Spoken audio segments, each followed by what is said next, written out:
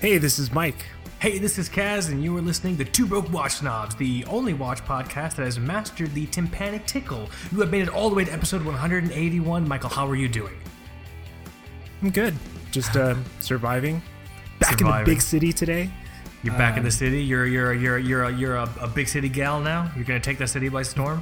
Big city gal. They'll never see me coming. Big city. I'll show them. I'm gonna start in the mailroom with the fashion magazine, and I'm gonna work my way up to head editor. Time to leave this small town. Have we both been reading The Bell Jar? Because it sounds like it. Favorite book. One of my favorite books. I love any sort of book that reminds me everything is meaningless. I can't do anything about it.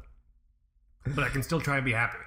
That's basically my reading niche. But here we go. This is going to be a lot of fun. Episode 181 of the Two Broke Watch Snobs podcast. This is actually a new series. We have a bunch of series here at Two Broke Watch Snobs. In this one, I'm incredibly excited for because it has the potential to be quite contentious. Would you agree? I think so. I mean, just going through our options, we realized that one, which did not make the cut, would have to be like its whole episode. Whole episode. But let's do this. For episode 181 of the Two Broke Watch Snobs podcast, Michael and I are doing our first installment ever of what we have dubbed Who Wore It Better. So this is TBWS episode 181, Who Wore It Better? And it might not necessarily be what you think it is. The idea behind this episode topic is we took different design categories, or at least sort of style flourishes, shared between two watches, and we put them head to head. So who wore, this isn't one of the examples, but who wore black dial, black bezel, budget diver better? SKX or blah, blah, blah. Actually, just as an example, can I share the first one here on row one? Because we have a spreadsheet in front of us. Yeah, it's good. So who wore it better? Dual Crown Micro Brand, Notice Duality versus the Gabax Avidiver. And so basically it's the idea of us saying who has worn this particular design niche better than the other one. We'll share our reasons. Give me your reasons, Hal. Sorry. Every time I say the word reasons, I have to do that quote. There's 10 or 11 topics here.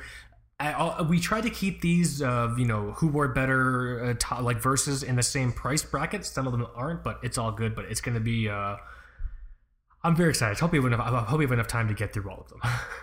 Yeah, we'll go as fast as we can. Telling you, man. But here, let's do this. We did that. Michael? Do you want to do wrist check with me? I'm wearing a watch I haven't worn in a long fucking time. Oh, is it time already? It's always time. It's always time to do a wrist check. You want to do a wrist check with me? Yeah, let's do it. Here, you go first. The Tudor Black Bay GMT.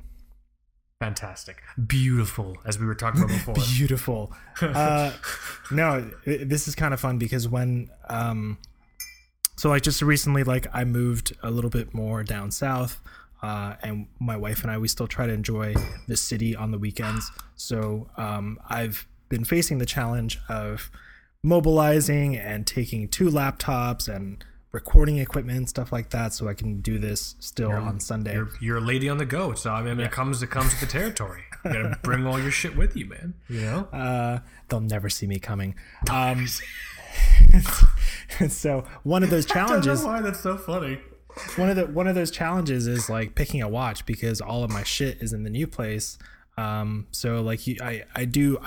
don't think it's as pragmatic as oh my God, I'm going to travel the world. What one watch am I going to take? But it's, I do go through the motions of picking a watch to bring out here and record with. And this weekend it's the Tudor Black Bay GMT, which is just a fantastic execution of, a GMT, classic GMT pilot's watch with jumping local hour capabilities. Yeah. And one thing that I think the most controversial aspect of this watch is the size, the proportions, most notably the thickness. I get a lot of questions on Instagram what's your wrist size? Is it too top heavy? Is it this and that? People tend to ask that a lot. Yeah. And I really think that Tudor just nailed it. I don't think it's too thick. If you buy this watch and you think to yourself that you're going to feel like you have like a GMT master on your, like you're gonna be like those guys in Apollo 13 at the very end. Like I'm gonna look that cool. I'm gonna look like an astronaut with a Pepsi. Like you're not gonna have that experience with this watch.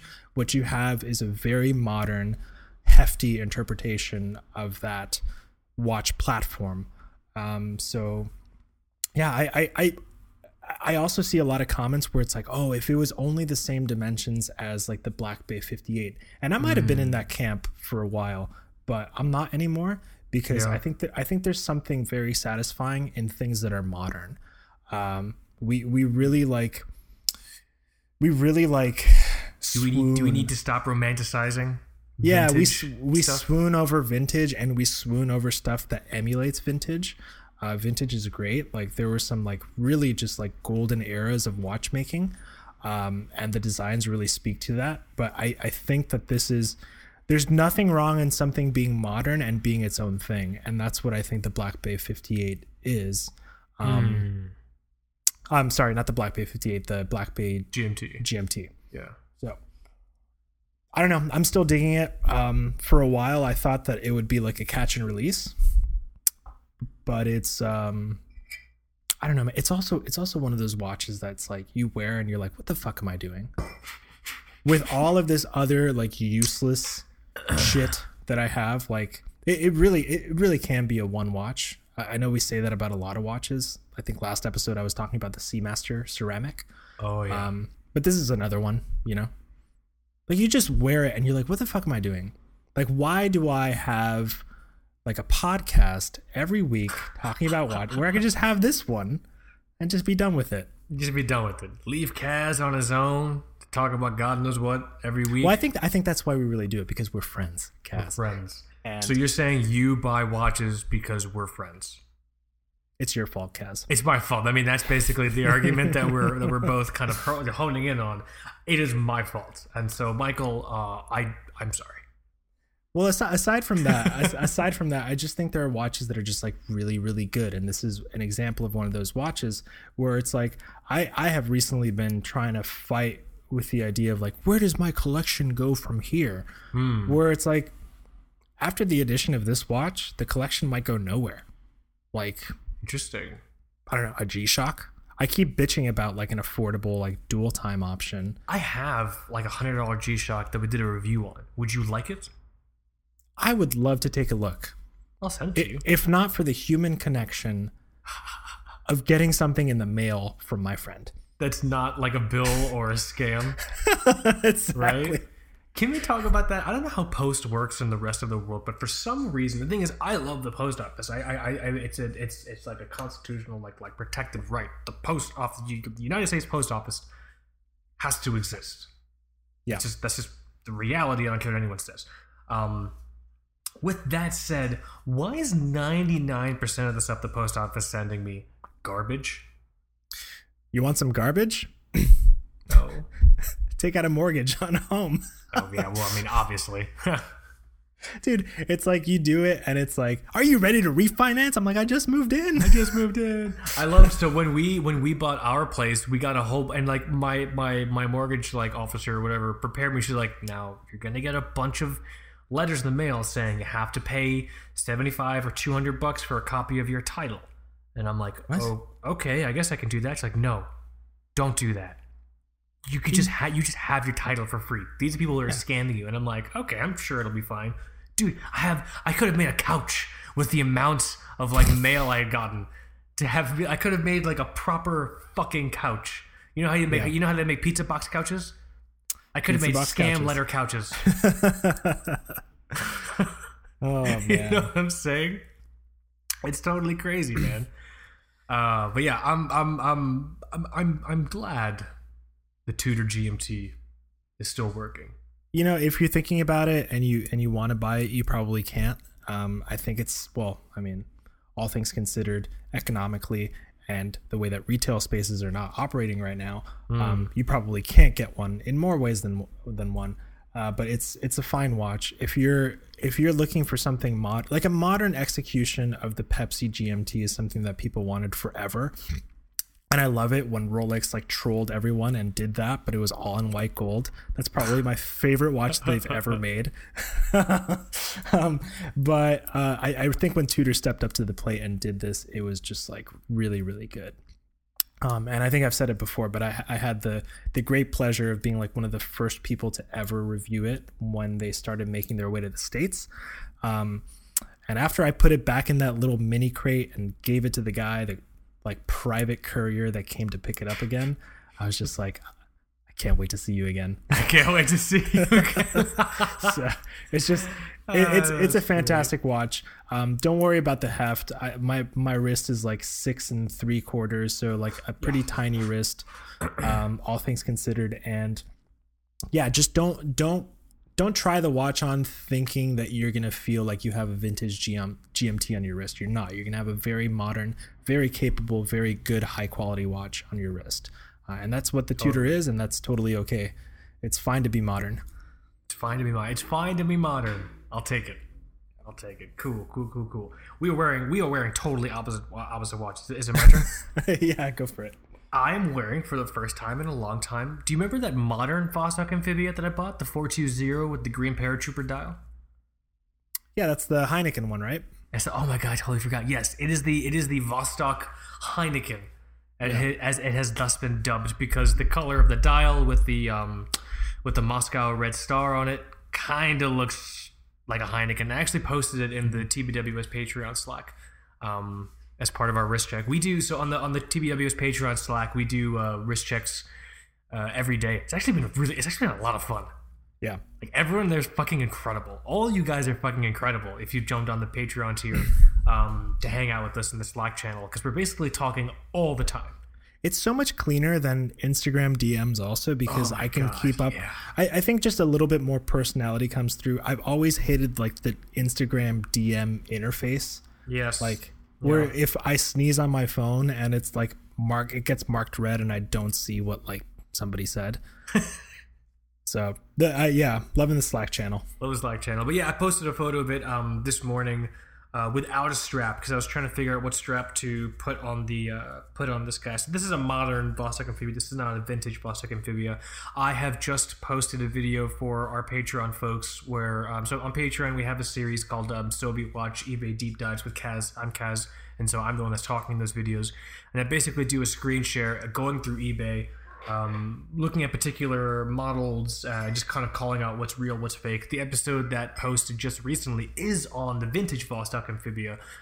So it's a lot of fun. If you're in the Patreon tier, keep an eye out for that. If you're not, you can go and check out the tier and see how it works and all that stuff. But I'm not wearing a vintage one. I think I wore a vintage Vostok Amphibia last episode. The 119 to no case with the 2209. Well, it's vintage, but like practically like NOS. Like brand new. Like someone bought the watch, hid it inside of a live whale, and like let the whale roam free, and then like someone speared the whale to death like 2 years ago, and the watch somehow, and they're like perfectly preserved. You know what I'm saying? In a kidney stone. In like a kid, like it was like immersed in like amberite kidney stone, like the fly from fucking Jurassic Park. You know what I mean? I would just like to point out that we're like less than 15 minutes in and clearly talking about watches. I just want to point that out. Just putting that out there, man. Doing a pretty good job. I think we're doing a pretty good job. But yeah, that vintage watch example was actually gifted to me by an incredible listener of the show, OGTBWS listener of the show, and that was incredible condition. But today I'm wearing a modern one. I'm wearing this modern 420 case, green paratrooper dial with the Moscow red star at 12 o'clock. I actually have it on an old 18 millimeter green toxic NATO strap with that like super big buckle. You know what I mean? That's like a relic. That's like a toxic Terry relic. He doesn't do the 18 anymore. He stopped selling 18 millers a long time ago. But the thing is, most Vostoks are... So 18. All vintage Vostoks, but probably like one or two exceptions, are 18 millimeters. Most modern Vostoks are 18 millimeters. However, there are some that are like 20 millimeter. Like I think the Ministry case, the 710 Ministry case, is like a 20 millimeter strap. But that's what I'm wearing now. I modded the bezel. I took the classic dot bezel off. It has the 420 bezel has these dots on it. I took that off.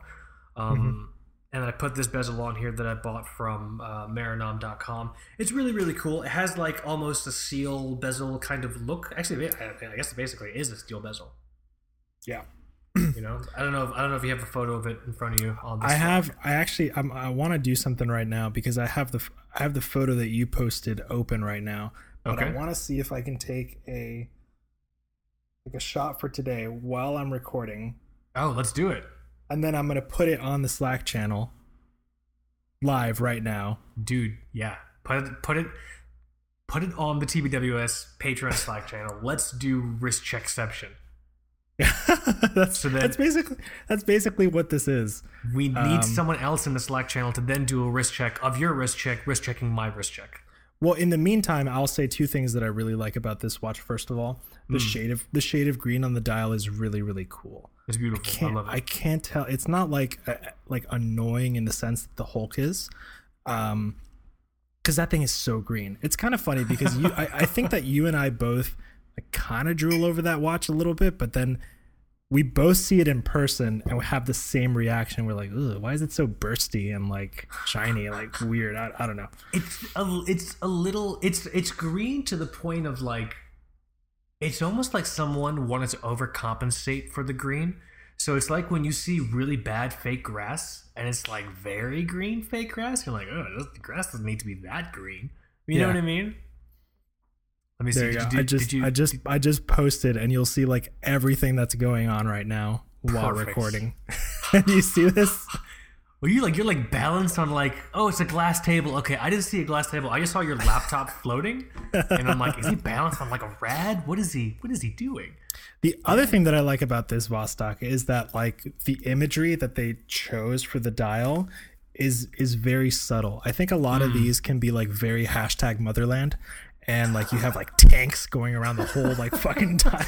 It gets a little out of hand. #motherland. Vostok. So there are some Vostok dials which are so in Stobi watches there are what are called propaganda dials, and so I think some of the more egregious offenders are Raketa. There's some Raketa perpetual dials. It's like a hammer and sickle behind the Kremlin, and like Lenin looking up at 6 o'clock, and you're like, what is happening on this fucking watch right now? With the Vostoks, they're not necessarily propaganda dials, but they're sort of military pride dials, and so some of them will have like Red Army insignias, or they'll have like 50 years of independence from like from 1917 to like 19 blah blah blah, whatever the fuck. I'm not good with numbers. But this one, yes, I do agree. There's a little bit of that sort of flair because it has these like planes. It's like a paratrooper person on a plane. But the highlight of it is not the actual little paratrooper logo. The highlight of it is the color, which I love. You know? Yeah. It's pretty damn cool. Yeah. And like there are not a lot of those propaganda dials that I can get behind, but this is one of them. Yeah. It's cool. That's definitely super, super cool. So here, let's do this. We did the intro. We did the wrist check. So just to update folks, we are on Patreon now. We're active on there again, just like Michael and I were talking about. There's a Patreon Slack, which is fucking incredible. It's basically like I somehow just gained a bunch of friends. You know what I'm saying? I know that sounds very sad.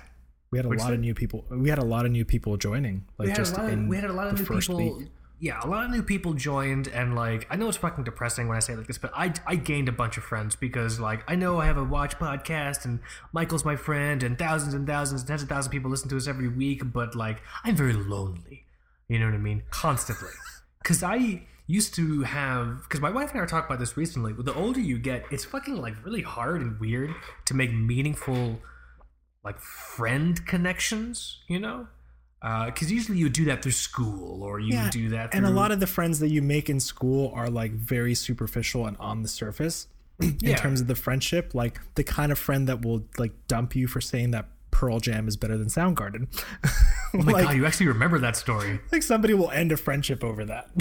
I don't know if you're being facetious or if you're actually accurately recalling this, but that literally happened to me. Are you referencing that story? I'm referencing. I can't remember which band won in the end. Pearl Jam. I just remember you telling me a story where like a friendship was on the line because somebody could not agree. I lost Pearl Jam or Soundgarden. The bands were different. I lost an incredibly close friend of mine in high school because I refused to answer a question. I refused to answer which band is better, Stone Temple Pilots or Soundgarden. Now, Michael. Oh, okay. I thought it was Pearl Jam or Soundgarden. Oh, dude, 100% Soundgarden. 100%. The answer is Soundgarden. Okay. James, if you're listening, fuck you. The answer is Soundgarden. But I didn't answer at the time because at the time I was, and I still am now. I was very non-confrontational. I'm like, I mean, I like both, but it really just depends. And who can say who's better? He's like, no, dude, you have to tell me which one is better, STP or Soundgarden. I'm like, dude, I'm not. That's like a stupid thing to be fighting about. First of all, also, this was during my birthday. We were having like a big birthday dinner, like me and a bunch of my friends at like a fucking pool hall or whatever. And I'm just like, I'm not fucking in it. And so he's like, fuck you, man. I hate your wishy-washy bullshit. And he stormed out. And I never saw him again. My friend for years. I don't know if he was on drugs or some shit or what the fuck he was going through. But I refused to answer the question of which we all know the fucking answer to. The answer is Soundgarden, James, asshole. He stormed off and ended a friendship. So, like, yes, sometimes the ties you make in high school and college can be very tenuous, and brittle at best. But that's why when you grow up, you realize how superficial a lot of those friendships were, and you're like, wow, I'm in my 30s, and I know like or keep in touch with 2 people. Yeah, you and my wife. That's basically what I do. That's how it is, man. The loves of my life, But having said that, I'm having a blast in the Slack channel. So thank you to everyone that's on the TBWS Patreon Slack channel. Huge shout out to everyone that's jumped on recently. Just to let everyone know, if you've jumped on to the $5, $10, $15, or $20 tier or whatever it is, I can't remember the exact numbers. You are automatically enrolled in one of our audio wrist check shoutouts to basically where during our audio wrist check that we just went through, we'll give you a shout out and call out a watch from your collection and then spend a few minutes talking about the watch because I know I'm going to get fucking distracted by like whatever watch someone's going to be wearing. It's going to turn into like a few minute discussion from me just because that's just how I operate. So those are actually going to start next week. So if you're on our Patreon, please keep an eye out for a message from either me or my wife, Becky, because Becky's helping me with Patreon stuff, just asking you, hey, what watch do you want to use for your audio wrist check? And do you want to go by like a different name or the one you have on Patreon? Because some folks don't want to go by their name. They want to just use their like IG handle or like their Watch You Seek handle or whatever it is. So we're going to start collecting, everyone's names, what watch they want to use in their shout out. And then we'll be letting you know when your episode is, like when the air date will be for your episode. That way you'll know to keep an ear out. But thank you to everyone that's jumped on the Patreon. Go and check it out. We're doing a whole bunch of new cool series before the clap, which is like the 20 or 30 minutes before we record where Michael and I plan. It's really a lot of fun. I'm also doing Still Be Watch eBay deep dives, which I spent a few minutes talking about before. There's the Slack channel, and then there's also the live streams that we're going to be doing in July as well. More details around that once we get everything up and running on our end. But go and check out the Slack channel. Go check out the Patreon. It's patreon.com/twobrokeWatchdogs, I think. If you have any questions, hit me up, let me know what's up. Also, thank you to everyone that has been using our Amazon affiliate link. That is an incredible way to support the show. And if you have any questions about that, let me know. Let me see here. That was housekeeping items. Anything else? Any other items we want to go into before we jump into the main topic? Who wore it better? Do you think we'd get in trouble if we took that paratrooper design that you have on that watch and did a hashtag Motherland t-shirt? Depends who you think we'll get in trouble with. I mean, who's I don't know. Who's enforcing that right now? Marinam? Like, I don't. Oh, wait, hold on. So you mean buy the watch and then like just put like a hash, like post it with the hashtag Motherland? No. If we take that like little image of the paratrooper with the red star and then under under that, just put hashtag Motherland and sell that as a TBWS t-shirt. I think that'd be pretty cool. I think that'd be pretty cool. I don't know if we would get in trouble. Because I've seen t-shirts that take like the silhouette of like the Submariner dial, for example, and they'll put that on a shirt and then they sell it. He's fine. I'm willing to give it a shot. It could be like green, like a Kelly green t-shirt. That's a pretty nice color. I can get behind that. We can have a brain trust, or what is it, Rev? What do people used to say? Rev. They call them wallows at Microsoft. The fuck does that even mean? What does wallows mean? It's like a Steve Ballmer era term, and it's like you just get in there and you wallow over something. I don't literally. I get meetings on my calendar. Like, I don't know if this is like insider training, but like, you were first you worry about Vostok. Ooh, now you gotta worry about the day job, man. There are just so many stupid names for a meeting. I guess that's what we're getting at. That's where that's basically the headline. But I think that would be a cool TBWS t-shirt because we haven't done. There are 2 TBWS t-shirts in the world right now. There are only 2, and my wife made them. We gotta do t-shirts, man. We made these shirts before Michael and I went to the Hong Kong watching Clockflare back in 2018. We're like, oh fuck, we're going there.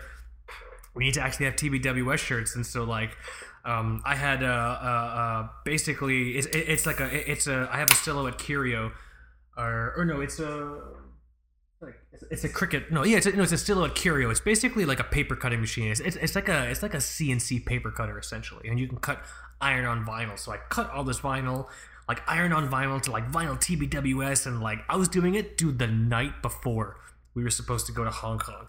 And that night, my wife was working late. She got back at like 1 a.m. and our flight's like in a few hours. And I'm like, babe, I'm having trouble. I can't iron the shirts.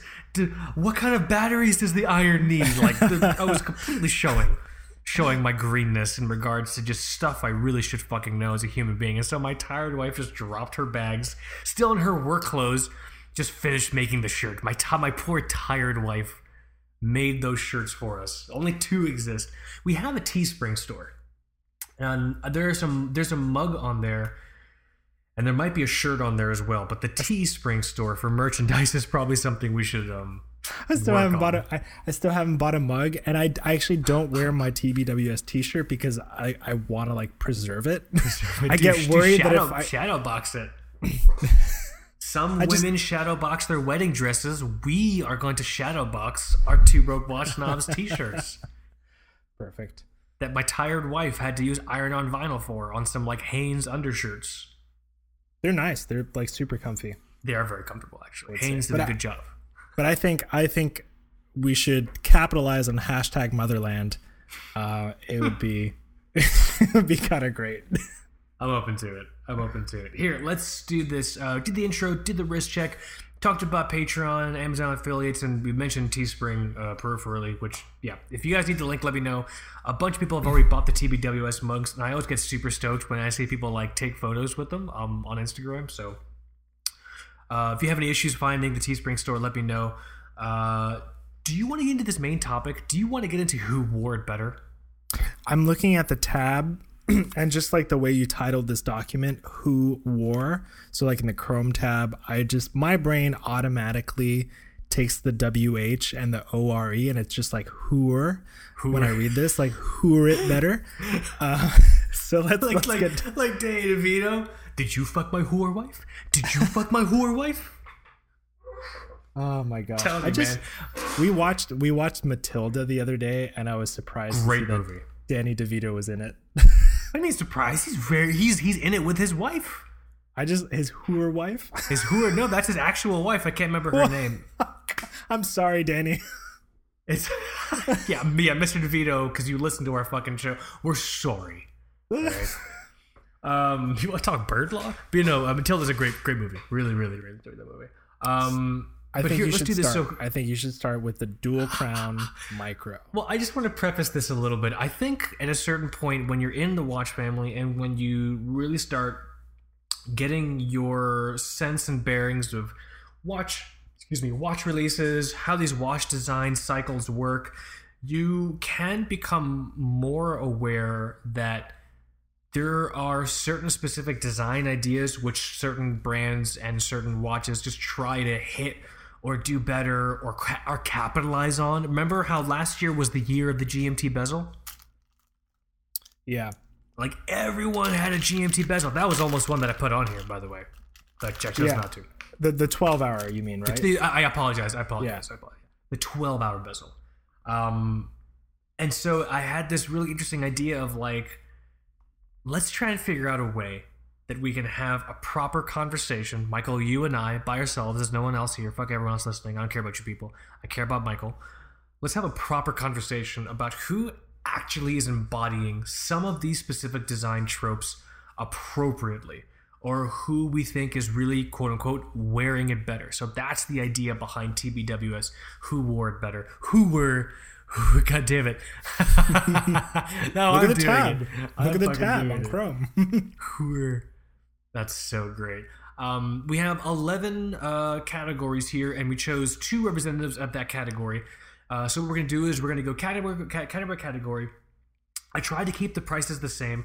Obviously, these aren't, there'll be multiple revisits on categories, but I wanted to choose ones that I thought were interesting in terms of their potential contentiousness. But here, let's do this first. The first category here, the Dual Crown Micro Brand watch. The Dual Crown sort of compressor style case thing is kind of becoming a thing we're seeing a lot of. I'm seeing a lot of Dual Crown divers lately, you know what I mean? Especially in the micro brand world, because I think the watch fam has this interesting sort of almost orological kink around seeing 2 crowns. And so it becomes one of those things where is the design aspect of your watch the fact that it has 2 crowns, or is it a design that just happens to have 2 crowns? You know what I'm saying? And I feel like these 2 watches embody that dichotomy really, really well. So the 2 that I've chosen, this is one of my topics, because Michael and I each pick. We chose topics on here. I chose some, he chose some. This is one of my topics. The 2 I've put together: who wore it better? Who wore the Dual Crown Micro Brand watch better? Notice duality versus the Gavox Avidiver. So you've interacted with both of these watches, actually. Just occurred to me, haven't you? Yep. What's your take on the design sort of language here between these 2? Because I don't think people, I'll say that, I think what's interesting is I don't think people understand or necessarily would immediately think of the Gavox Avidiver as a 2 crown watch, because the crowns aren't the focal point. Yeah, they're pretty tiny, actually, which I remember was like a point of criticism that I had. Yeah. I remember you had some issues screwing them back in. Yeah, so it doesn't have that very explicit look of a dual crown watch, which I think is kind of smart, because it takes that away from being the center focal point of identity for the watch. And Exactly. And so, like, it's not the sole identifying feature. I think the sole identifying feature of the Avidiver is its flexibility and how many ways that you can use the dial and the bezel. Yeah. This is a hard one, man. Honestly, it's tough because these are also both sandwich dial watches. They're both similar price, but they're very fucking different. I actually don't like the dual crown look. Just overall, I don't like it. But I think I DM'd Wes when I still have the duality here, actually. Oh, perfect. And I DM'd Wes and I said, I don't think that I was planning to make a micro brand purchase for 2020. But I think if I do, it's going to be the duality because of like just how much they were able to up level the design and the quality for Notice. It's out of this world for that price point and that look. I don't know. I kind of feel that Notice did it better in this case. But this was probably the hardest one to come to a conclusion on. Because it's funny. We did that. I think the Avadiver was also like the second watch that I reviewed for TBWS. Very early watch that we ever got. The first was the Orion Field Standard.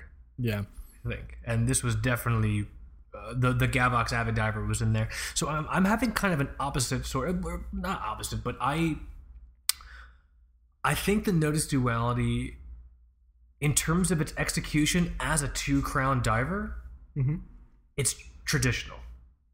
This is what a 2-crown diver is supposed to look like. It has that sort of almost aesthetic looking interior rotating bezel, has the knurling on the crowns, which looks really, really cool. I don't like how on this dual crown diver, on the Notice one, how the crowns are so protruding. Big. Yeah. They're huge. So for me, it becomes the difference of, okay, one of these things is leaning into the 2-crown diver as sort of a design feature, or sort of like the design impetus behind this watch. If I could kind of retro engineer or backwards and reverse engineer the design conversation, I think it started with, hey, let's do a 2-crown diver. Whereas the Gavox Avadiver, that conversation between Michael, Happy, and probably himself did not start with, hey, I want to make a 2-crown diver. Yeah. And so because of that, I think we're seeing that sort of intention carried all the way through. So I will say, I'll split it like this. The Notice Duality is probably a better 2-crown micro brand watch. However, I think the Gavox Avadiver, while being a 2-crown micro brand watch, is a better function, has better flexibility in terms of its design, has a bit more X factor going for it as a whole. Yeah, it definitely has more spirit. You know, it's yes. I think if you look at both of the watches and say like which one is using the dual crown thing as maybe even a crutch in some ways, it would be the Duality. Agreed. Like yes. They really capitalized on that portion of the design. And I think that's why those crowns are like so big. They're like knurled. Like I said, I think the first they're loomed. Are they really loomed? Yeah, the crowns are loomed. That's funny. But yeah. I think the conversation started with, hey, let's make a dual crown diver. You know? Yeah, probably. And so that's how I'll split it.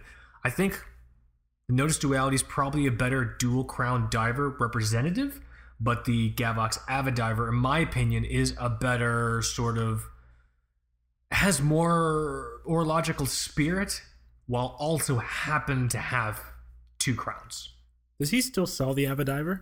I think so. He keeps posting. Yeah, I can add to cart right now. Nice. What a beautiful watch. Oh my god, I had this in for a little while as well. What a gorgeous watch. He was posting some photos on Instagram. A quartz version with a 12-hour bezel. I think I saw, or actually no, a GMT version. I remember. Yeah, it had like a GMT hand. Interesting. Wee. Okay. Where is it, Michael? Oh, Michael Happy. I know you listen to the show. Really, really cool, man. Okay, so here, let me put the Notice in green because it's the winner, right? Just put the whole. Sorry, that's like a. Just put the whole thing in green. It's like a moped. Oh, sorry, okay. That's okay. But wait, I can't put them both in green because only one of them won. I don't think we have winners and losers here, do we? I guess we do. Michael, this is reality. Of course there are winners and losers. Are you kidding me? These watches are not getting participation trophies. There's no green ribbon. All right? It's blue and everything else, as far as I'm concerned. Here, I'm sorry, I'm being very mean. Let's move on here. So yeah, you're right. I'll just put the whole thing in gray, just so I know where we are. No, that'll just confuse me more. It's fine. It's fine. Do you want to go down the line in order, or do you want to pick and choose? So we did a micro brand kind of specific category. I have, I think, a couple micro brand specific categories here. Did you want to do the one just underneath it, or do you want to pick and choose? Because I kind of jumped to this one, so Let's go down the line. Let's go down. Yeah, I was gonna say I'll shut up. I'll stop talking, and then you can just choose whatever the fuck we do. So here, I'll stop talking now. No, let's go down the line. I'm looking at the sheet right. Okay, I'm going down the line. So, second category for episode 181 of Who Wore It Better. This is an interesting category, actually. I don't know if this debate has existed for a long time, but the second category of Who Wore It Better is Art Deco style. And basically, the way I'm doing this is I wanted to choose 2 watches that had Art Deco beginnings. This is one of my categories that I created. So, who wore it better? The Art Deco style, the JLC Reverso versus the Cartier tank. Michael, what do you think? Which do you think embodies the idea of Art Deco style more? Again, I think another category of watches you don't have a particular affinity for. Well, I don't, but I think I've made my controversial thoughts on the JLC Reverso known. What was it? The JLC Reverso made the JLC Reverso made an appearance on our what was it, like unpopular watch opinions episode? Mm-hmm. Something like that, yeah. Oh no, it was like overhyped, we did an episode on overhyped watches. Yeah. Oh yes, actually that reminds me. Please stop sending us emails about overhyped watches that we talked about on that episode. Thank you very much. But yes, the JLC Reverso was one of those watches. Yeah. So you're leaning towards the Cartier tank? Yeah. When I think Art Deco, I think about the Art Deco execution, but done in kind of a subtle way. And that's, to me, that's what the tank is. It's Art Deco, maybe in one of its purest forms. If you just want to isolate watchmaking. But with like the JLC Reverso, it's like, oh, look at me, I can like flip around too. I'm like, okay, great. I don't care. I don't need that. So like, I love how much you hate that watch. if I'm thinking Art Deco in its purest form in the realm of watchmaking, I'm gonna go for the Cartier. It doesn't need a gimmick. Yeah, it doesn't need a gimmick. It is what it is. Yeah, this one's easy for me. I don't know what you think. We are in agreement. I'm going to opt for the appropriate embodiment of Art Deco towards the Cartier tank because it captures the essence of the design trope, in my opinion, without having to need this, flippity flop, reversing dial thing or whatever the fuck. It's a very simple design because the thing is, anytime you're also dealing with something Art Deco-y, obviously in the ethos of the style, it's really easy to have it just be a little heavy-handed. You know what I mean? I need to have my architecture. So it's 2020. I'm designing a building. It needs to be Art Deco style, and like you just fucking make it look like something from like Judge Dredd on South Beach in Miami, and it just looks fucking really weird. You know what I mean? Like you have to just over design. That's the word. I do have the sense that the Reverso is over-designed in the Art Deco style, whereas the Cartier tank does what it needs to do without being overly complicated. Yeah. I do enjoy... Let me see a picture. Let me make sure. I enjoy the case shape of the Cartier tank a lot more. Yeah, I like it too. It's smaller. Like if I'm reaching for something like that, I would want something a little bit smaller. So like the tank wins there. And of course, like simplicity is something that I would consider. Yeah. And I just think, I like simplicity in this style of watches. In the Art Deco execution, I like simplicity as well. So I would go for the tank. Let's call it, man. Who wore it better, Art Deco style? We have agreed. Sorry, guys. It's the Cartier tank. Please somebody's gonna mail me a Reverso. Like, take it angrily. Like, hey, you motherfucker! You wear this Reverso and tell me how it feels. Like, thank you for this. Thank you for this $7,000 watch. I love my job. Here, let's go. Let's go to the next category here. Just going down the line to make our lives easier. This one is actually really fucking funny. Seiko Patty Pepsi. Who wore it better? Who wore the Seiko Patty Pepsi look better? Our two options here. I had to copy and paste and get the tabs open because I had to get ready for it. It's the Samurai SRPB 99, the Patty Samurai, or the ever popular Patty Turtle SRP A21. I think is the right number here. So I think the patties got so out of hand. First of all, it's become almost a gimmick. I think very early on, probably in like double or single digit episodes, we might have had a patty out. And I was like, this is really cool. This could be like the Seiko Comex. Like if they just stopped it with like one watch, it really could have been I think it was the turtle. I think it was the Patty Turtle. I think it was the patty. Yeah, I think you're right. But then we got like patty on everything.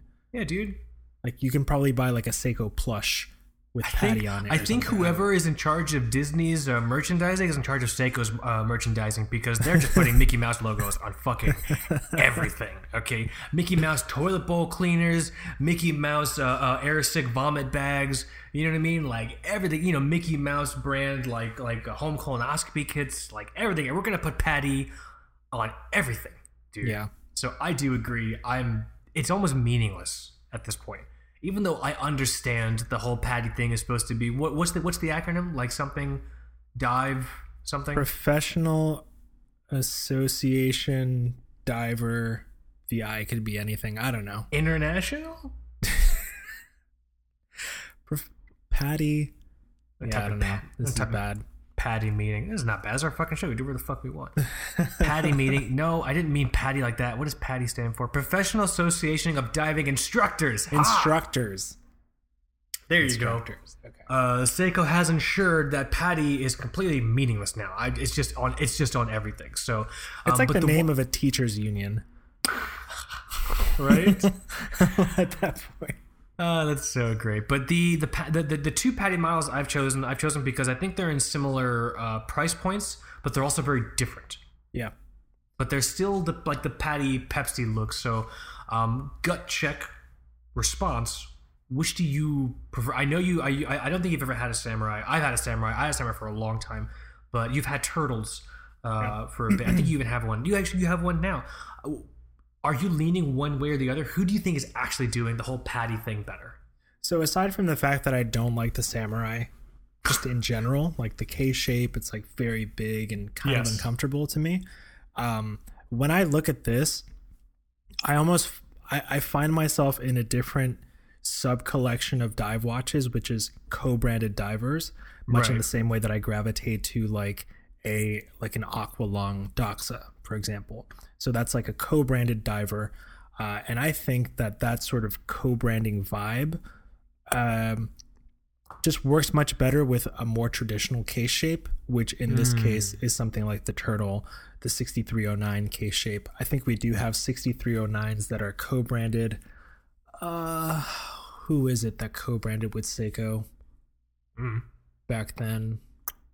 Clorox? God, did you say Crocs? Clorox or Crocs? God damn it! What was that one partnership I made a joke about? Tudor and 3M. Tudor and 3M. Seiko co-branded. So when you phrase it like that, I think that's a really smart way of approaching it. If I'm going to do some sort of like co-branded association dial with something specifically around this like Professional Association of Diving Instructors, it needs to be a classic, appropriate looking tool watch. And so I think in that sense, the Turtle does make a better case. It's probably more authentic to the idea of the whole patty association crap being on the dial. You know what I mean? Yeah. That said, I think what's happening, or at least what I'm realizing, is that this Samurai patty is on like the crazy end of the yo dog, we heard you like patty dials thing, because it to me feels like a more interesting design. But do I need an interesting design if I'm like a professional diver or whatever, even though these guys don't wear these fucking watches anyway. You know what I mean? So maybe the Samurai is like the dark side of the PADI co-branding, whereas the Turtle is kind of more appropriate to like the authentic side of the PADI co-branding. So it might be a draw. It just depends on what you are looking for. I'll say this: I like the way the Samurai looks better because it's more interesting. It has the pattern on the dial. I like the spear secondhand that they're putting on these new Samurais. That's red. Has got the one red hour hand. If you look, the little ticks are red between 1 and 15. You know what I mean? Yeah, I see what you're getting. Being traditional is not really important in this context. Because nobody is traditional in the sense that they would pick up a PADI dive watch and then go diving with it and feel like more of a diver. It's a novelty, so the watch with a little bit more flair probably makes more sense. I think here's the reality with all dive watches, and I'll qualify it by saying specifically these PADI divers. It's not that these PADI divers are supposed to make you feel more like a diver. These PADI divers are supposed to make you feel less like a landlocked idiot. You know what I mean? Yeah. Which is all of us now. Which is all of us at this point. These aren't going to emphasize diver aspects you already have. These are going to de-emphasize non-diver aspects you're trying to hide. You know what I mean? I think that's the desk diver's secrets. Notes from the desk diver underground. I can give the Samurai the win in this case. Are you sure? Because I think in terms of what the PADI design is supposed to be, I was agreeing with you in saying the Turtle. I think the Turtle is a better PADI diver. I just like the look of the Samurai more. Yeah, but I think you framed the argument better than I did. Like, this is not about traditionalism. This is about novelty. This is about like feeling something, not like a landlocked idiot. Let's do this. Let's give the win to the Samurai, and then let's let everyone send us angry emails. Because I'm pretty sure the watch fam's answer in this case is the Turtle. Because everyone loves the fucking Turtle. I don't know. I think there's some. So I like one Samurai. I like the Samurai when they made it in titanium because I think that it would take that very top heavy design and make it more wearable. But those are very, very hard to find and well into the 4 digits right now. At this point, yeah. Oh, yeah. I bought. I had a Samurai Blue Lagoon when that launched. I went and bought it at the Seiko Boutique down in Miami. I had an incredible experience doing so. I think we did an episode.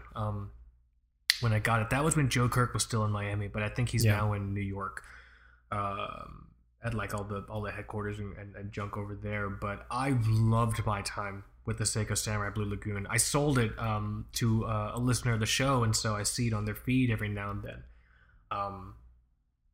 And that person's like enlisted, so he takes photos with it like around the world. I'm like, wow, Samurai, if you were still with me, you'd gone nowhere. Like, the Samurai's life was actually better having left me. Oh, so your actual watch? Yeah, my actual watch. Oh, that's pretty cool. It's gone. It's gone. It's on.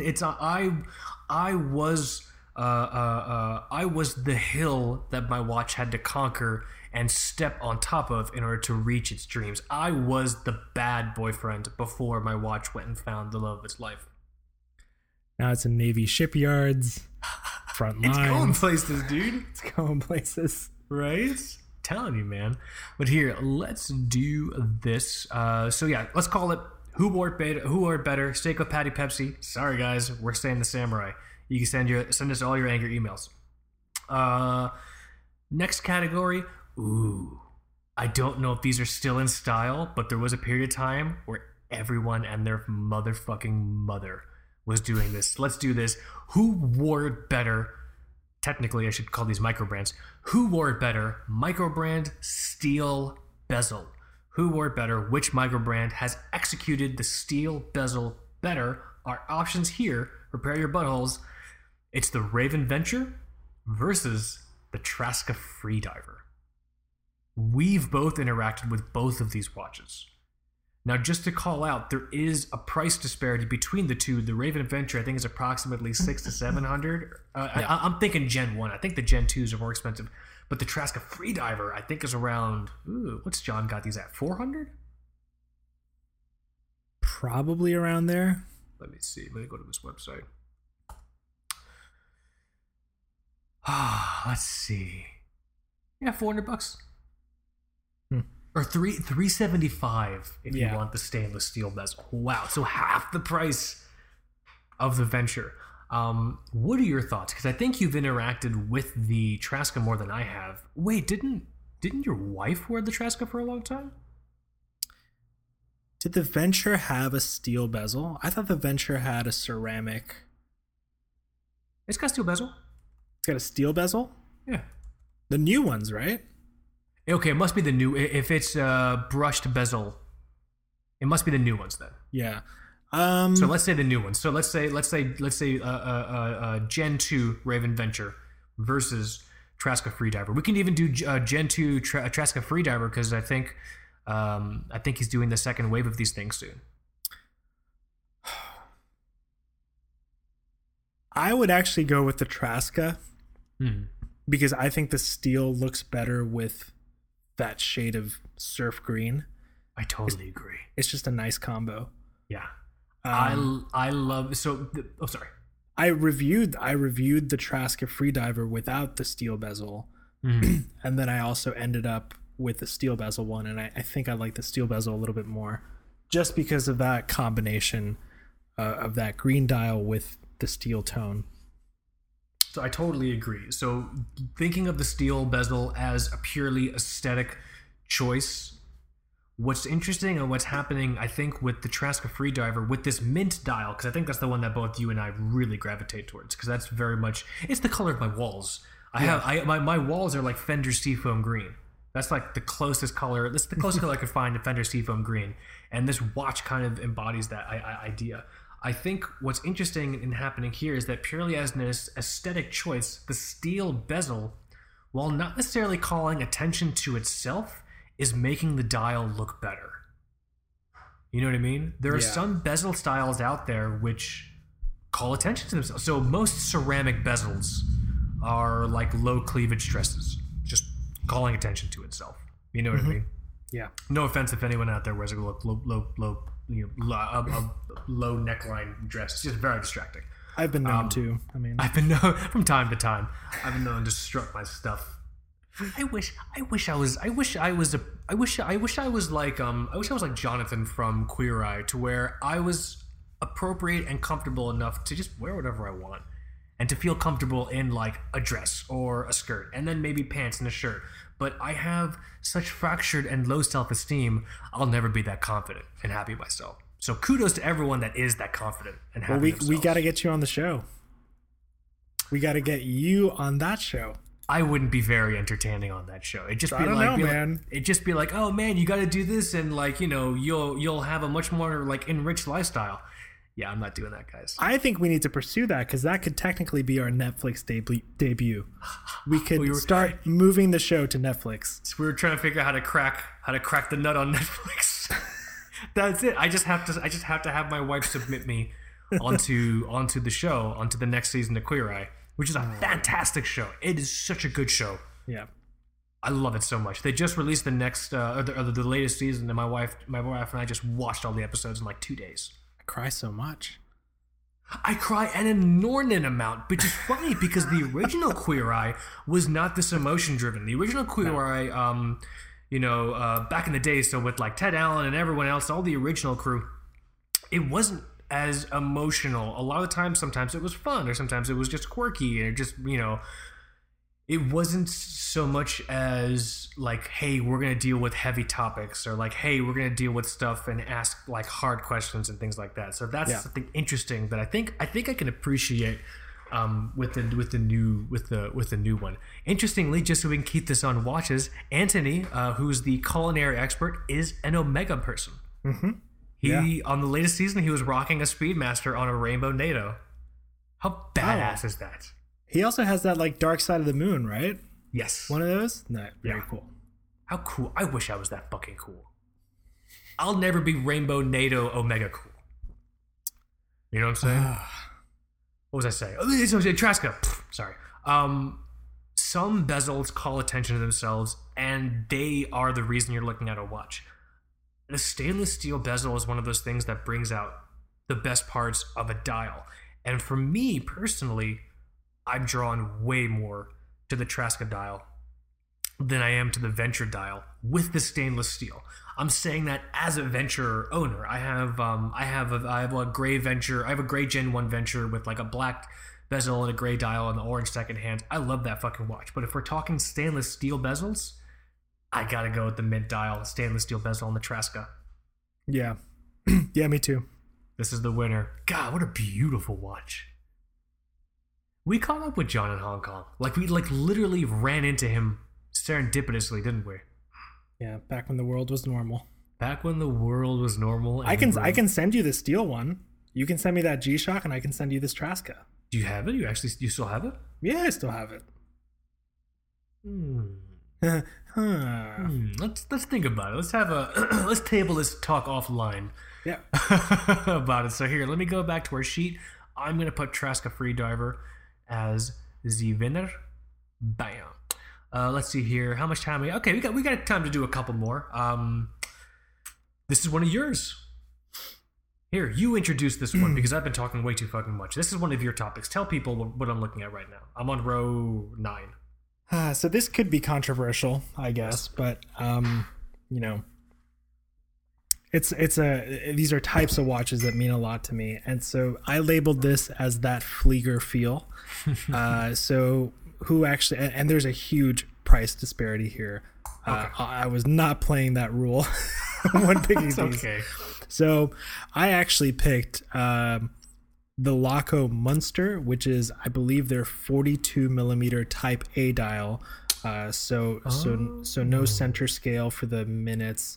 This is a completely sterile dial versus the IWC Big Pilot. I guess at this point we're at the 5010 references. So who really embodies that better? And this conversation gets a little bit more complicated when you realize that Laco essentially didn't change anything besides the size. These are not like 55 millimeters. They're either 42. I think they make sizes as small as 39 these days, or 36 even.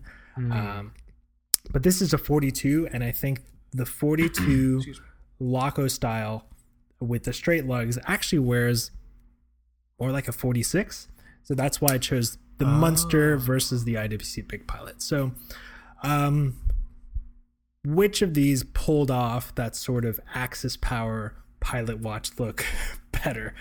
And I'm actually undecided at this point. I really like the Big Pilot, and I've always tiptoed around that watch. Even at times I've told myself, like, oh, if there's one watch that I really work hard for and save for and finally stop talking about and just buy it, it'll be the Big Pilot. And then everything will be fine in my life and I will never transcend my role as a perpetual consumer. But sorry. Or do I save a ton of money and go for the Laco Munster? And then go on a really sweet vacation. Yeah, exactly. I have an initial knee-jerk reaction, but what is it? I'm super undecided. It's the Laco. That's what my heart is telling me. If we're actually trying to capture an appropriate Flieger feeling, there's no bullshit on this watch. It's just the fucking hands and the dial and the triangle with the eyeballs. You know what I mean? The Big Pilot, it's got the fucking logo on there, and I'm only seeing the power reserve indicator. Yeah, I was gonna say I'm only seeing Big Pilots with a power reserve indicator. Mm-hmm. That's correct, right? Oh yeah, you're totally right. And it's got a date wheel on it. It looks like, and it's dude, if you're going to be watch history dong hanging about it, you have to get something that is actually capturing the essence of what the design impetus is. Yeah. And if you think about it, just think of it like this. Okay, this is probably a horrible scenario to think of. I'm a German World War II pilot. What watch am I going to choose? Okay. I'm probably going to choose the watch that's not going to have a whole bunch of bullshit on it. I'm going to go with this Laco Munster. You know? Yeah. That's my feeling. I think it's difficult for you because objectively, outside of the Flieger hunt, even though it's a Flieger style watch, you really love the Big Pilot.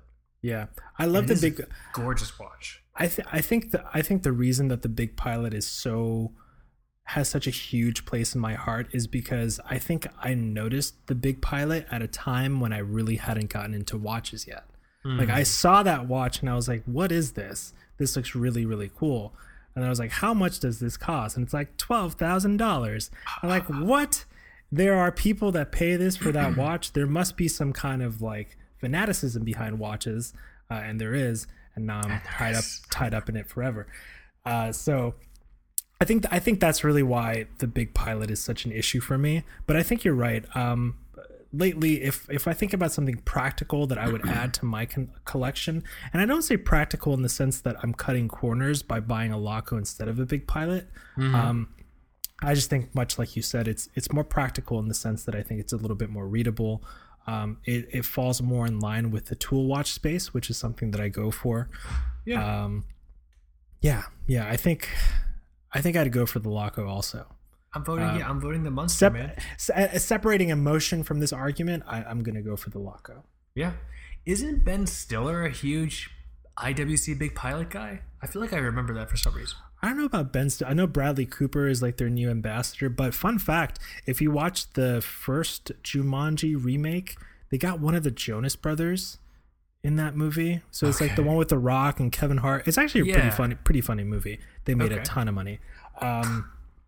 But one of the Jonas Brothers is in there, and he's like this like pilot character in Jumanji, and they did give him like some kind of Laco or Stoa or something, which was like really, really perfect for his character. So if you watch that movie, keep an eye out for the Jonas Brother. I don't know which one it is, but I don't know their names. He's got some kind of German pilot watch as a prop, and I think it's a Laco. Nice. Yeah, that's awesome. Let's see. So yeah, let's call it who wore it better, that Flieger feel. Sorry, IWC. It's the Laco Munster. Right? Vietnam vibes. This is the next one. I don't know why I wrote these like this. I'm sorry.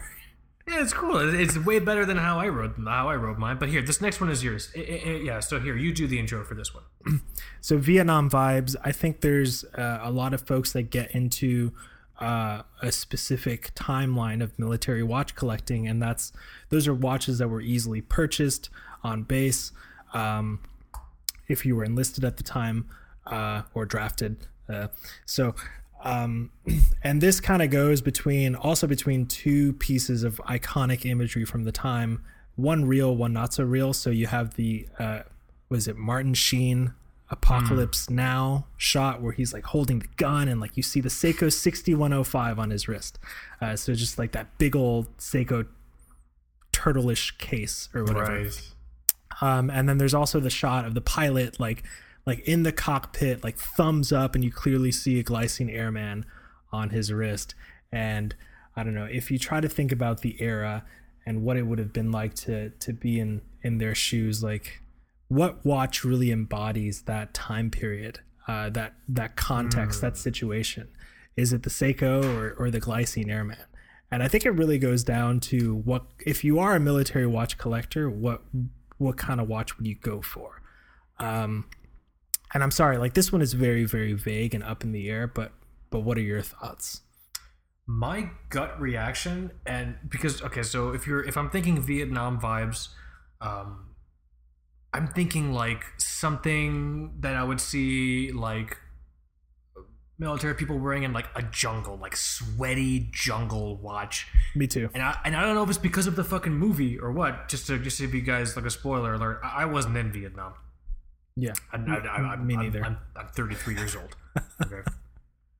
So I don't have a proper frame of reference to put myself there to understand what it was like.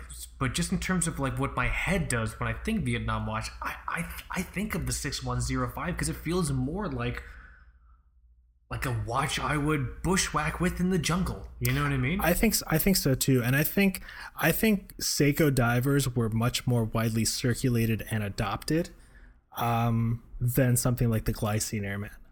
We do have evidence of the Glycine Airman being used in Vietnam, but the story is a little bit more fuzzy than the Seikos. We had Seiko divers being purchased by like on base You also had like Seiko Field watches that were just like not divers, but also being purchased on base. And I think some were issued specifically to like special forces. Wow. But I'm not as smart as Spencer Klein. He could give you a better story on that. Yeah, I'd go for the Seiko too. Yeah, I think I for me it's just where my brain goes to here. Let's put that one in green. Blah. What time is it? We got time for at least one more, right? We have time for more than one more. Let's do it. Let's keep going through. This one is this one's mine. Ooh, this is gonna be a good one. Okay, so who wore it better? Seagull Chronograph Microbrand watch. So who wore it better? Microbrand Seagull Chrono. It's the Baltic Bicompax versus the Laurier Gemini Chrono. Remember how enthralled we were with the Bicompax? Yeah. I think you know where this is going for me. I think I know where it's going for you. My knee-jerk reaction is the Baltic Bicompax. I think people, I don't know why, I think the watch fan was kind of like weirdly forgotten about that watch, especially after the Baltic guys put their diver out. Yeah. We need to stop being so dive watch centric on the watch fan, guys. Like, for fuck's sake, man. All right? This is why Seiko's putting Patty on everything. I mean, I'm gravitating towards the Baltic. You know, at the same time, those guys, they're so French. They're so charming. I like, to the point where I hope they never talk to my wife, because I would not stand a chance. I'm not comfortable with swarthy Frenchmen talking to my wife. Muy guapo. Come Babe, on. stay in the car. No, I think, yeah, people have forgotten about that Bicompax, because the Aquascaf is actually just like a really, really good watch. It is an excellent watch. Yes. Yeah. But when these Bicompax came out, I remember people were actually. You know what's really funny? Would you classify this as an Art Deco design? A little bit, maybe, if you look at some of the special editions. Like, I think there was like a champagne dial, which goes closer to that sort of vibe, but I don't know, not really. Yeah, okay, I understand that. But between the Gemini and the Bicompax, I'm gonna go and vote for the Bicompax. I just wanted to do this because when the Gemini was announced, people were super stoked about it, and like rightfully so. It's a beautiful watch. It's got the let's see here. It's got the Seagull, oh god, ST19 layout. So dial at 9 o'clock, dial at 3 o'clock. It's kind of got this like Seamaster hour hand thing going on, you know? Yeah.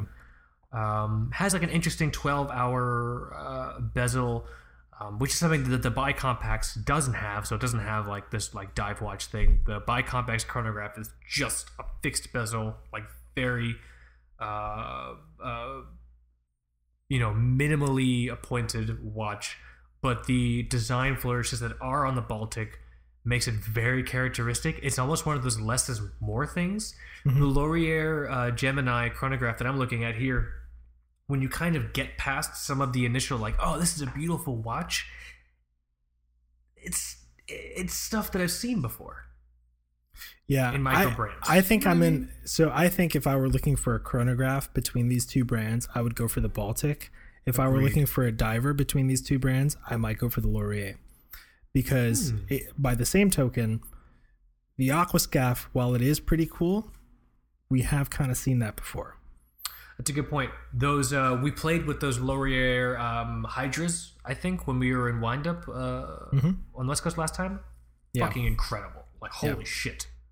You know, so that's a good point. If you're looking for a Seagull microbrand chrono, go with the Baltic. However, if you're looking for a diver, you know, I would go with Laurier or Laurier, however the fuck you say these people's fucking name. I think that's what I'd probably do.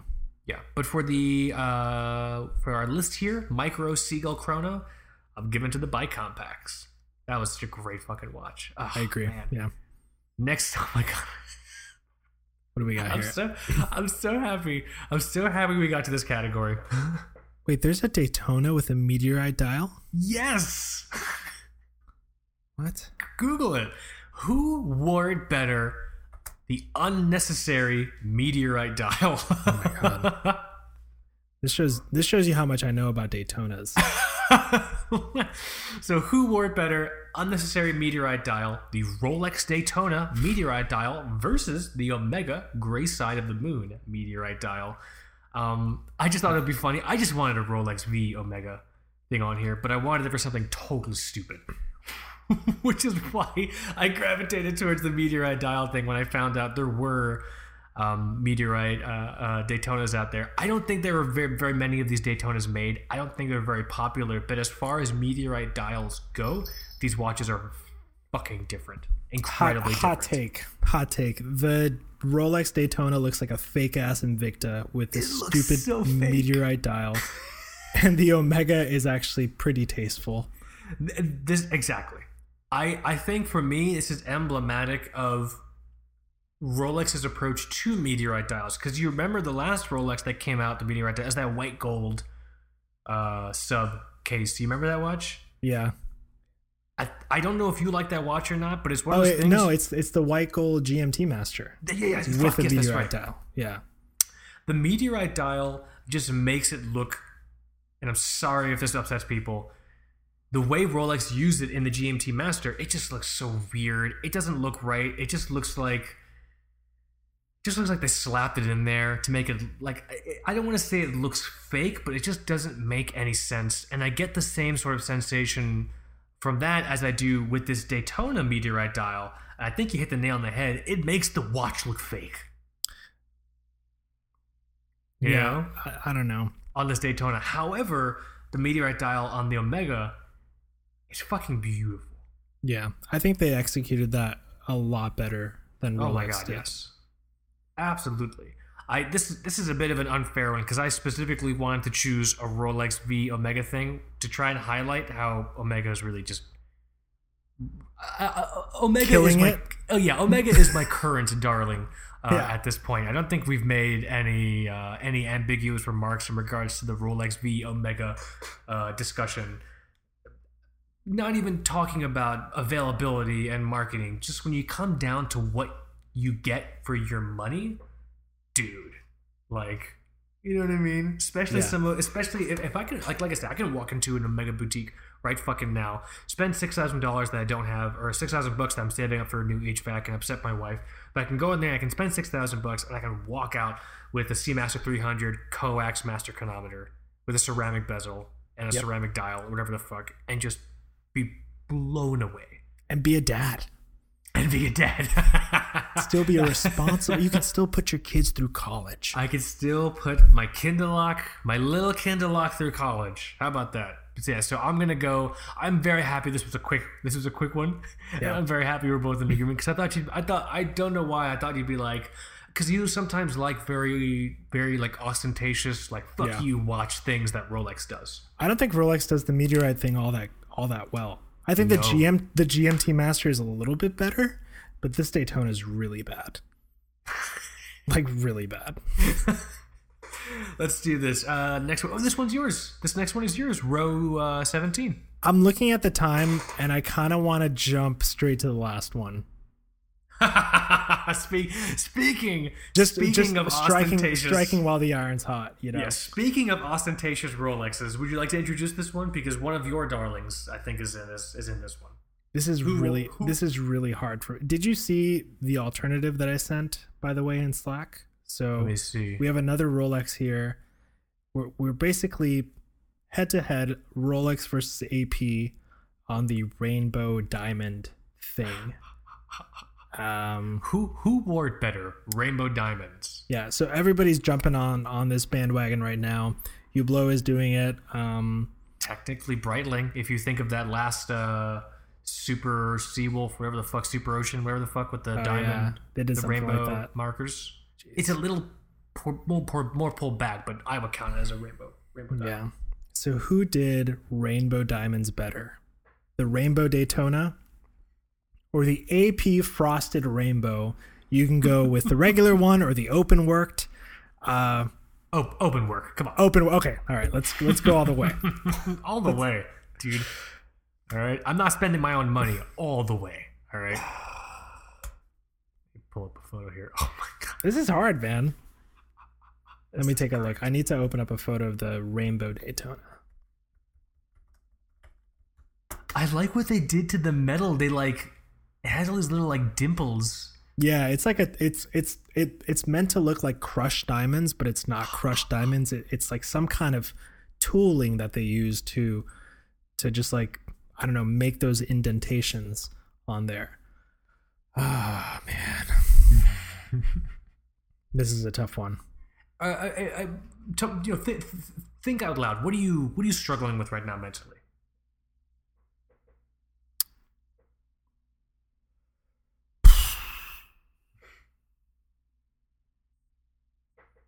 So let's preface this. I think the Daytona platform is much more suited to take on this design choice than the Royal Oak platform.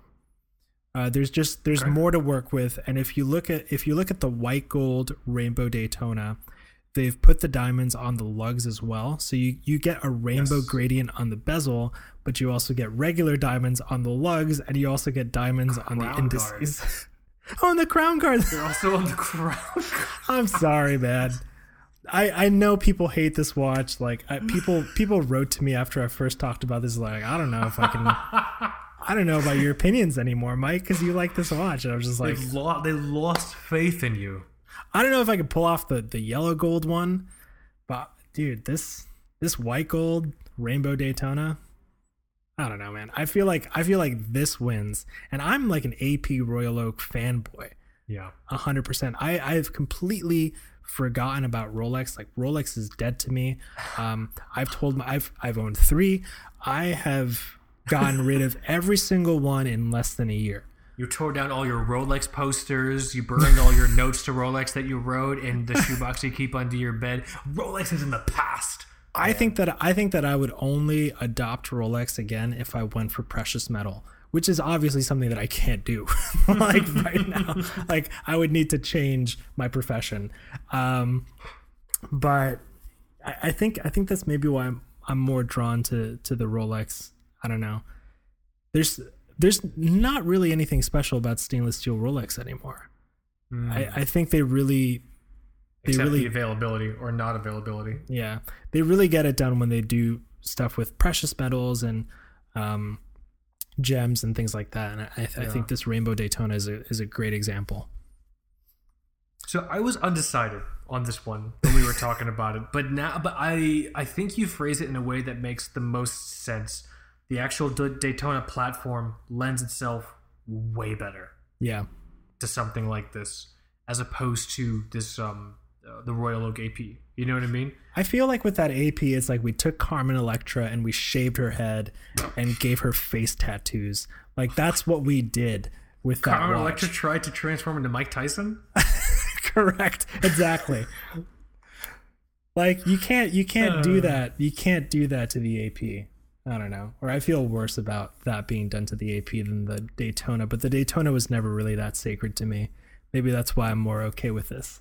I'm going to agree with you. I think it's two things. It's the AP Royal Oak platform doesn't lend itself well to this design, and the second thing, even trying to do it the rainbow blinged out look to this design just doesn't make sense. Yeah. Whereas on the Daytona, it's more appropriate for this watch in terms of the way the watch is designed and the things you can choose to put diamonds in, and at the same time, the Daytona is not sacred enough really to either of us to where we're not that offended by a mad blinged out Daytona. So I'm happy calling it the who wore it better, the rainbow diamond bling look. I'll say the Rolex Daytona. I'm gonna turn you on to this watch, Kaz. You can turn me on to it all you want. I'm never gonna buy it. One day we're gonna sell the company and be able to afford one gemstone from this watch. We're gonna afford one gemstone that maybe we can like have like a gemologist break into thousands of little gemstones, and then maybe we can get like a small like Timex Charlie Brown watch, like one of those Charles Schultz penis watches, and they can just put diamonds. Can we put crushed diamonds on our Timex? What do you think? Can we share one $30 Timex and just put crushed diamonds on there? I don't know. At that point, if I'm crushing diamonds, I'm getting more into biohacking. I want to put crushed diamonds in my cereal. That'll make me a better person. That way your shit can sparkle. Exactly. Telling you, man. But here, this was so much fun. Who wore it better? We can do the honorable mentions, the leftovers. We have 2 more. Okay, we have 2 more. There's 2 more categories we're going to get to here. Number 17, Michael, is one of yours. You've listed it here as gotta go anywhere, do anything. But I think during our before the clap pre-discussion, which you can get as a Patreon subscriber, I think we chosen to call this what the Himalaya Slayer, the Himalaya Summiter, something like that. What are you going to climb Mount Rainier with? Is it the Explorer 1, just the time only, or the Railmaster 57? Both of those watches have those like really sweet time only vibes. They're both pretty undersized by today's standards. And I know personally, if I was in the market for both of those watches, if you consider the history, the technology, what you pay right now, I don't think the Explorer 1 is really all that hot or hyped right now. So I think you can still probably find one for a good price. That's kind of a tough decision if that's what you're looking for, like a nice understated tool watch that's framed in that idea of climbing a mountain. Originally, I was going to go Railmaster, but I'm looking at a picture side by side. I got to do the Explorer. Yeah, it's pretty cool. I just have to. I'm so sorry. I'm trying to be down on Rolex, but I can't do it in this case. I have to choose the Explorer. Yeah, I'm moving more towards Railmaster, but this will be good for the audience to write in on. I'm curious to know what you folks guys think. You're our tiebreaker. Yeah. All right. And then this last one that I picked was this kind of across the Atlantic competition, and it's the standard issue watches that you get when you join the military. These aren't issued anymore, but basically I only have the part numbers here. It's like the standard Benrus field watches that you would get like in Vietnam. So like the GGW 113. Hamilton makes their own modern version in the khaki. If you want an idea of what those look like, versus something like the CWC W10. So the British style of the standard issue, standard kit, uniform piece field watch. The CWC W10 or the G10. Those are quartz, and the other ones are mechanical, by the way. Huh. The CWC is quartz. The American ones are mechanical. Just so I'm not crazy, these are I'm looking at the right model. The models, the cases are different. The cases are a little bit different, yeah. Which one are you leaning towards? This is more in your wheelhouse. I also want to make sure I'm looking at the right watches. I would go for the CWC just because it's quartz and I don't have to worry about it. That's true. And they were actually the CWCs are actually technically more serviceable than the American issued watches.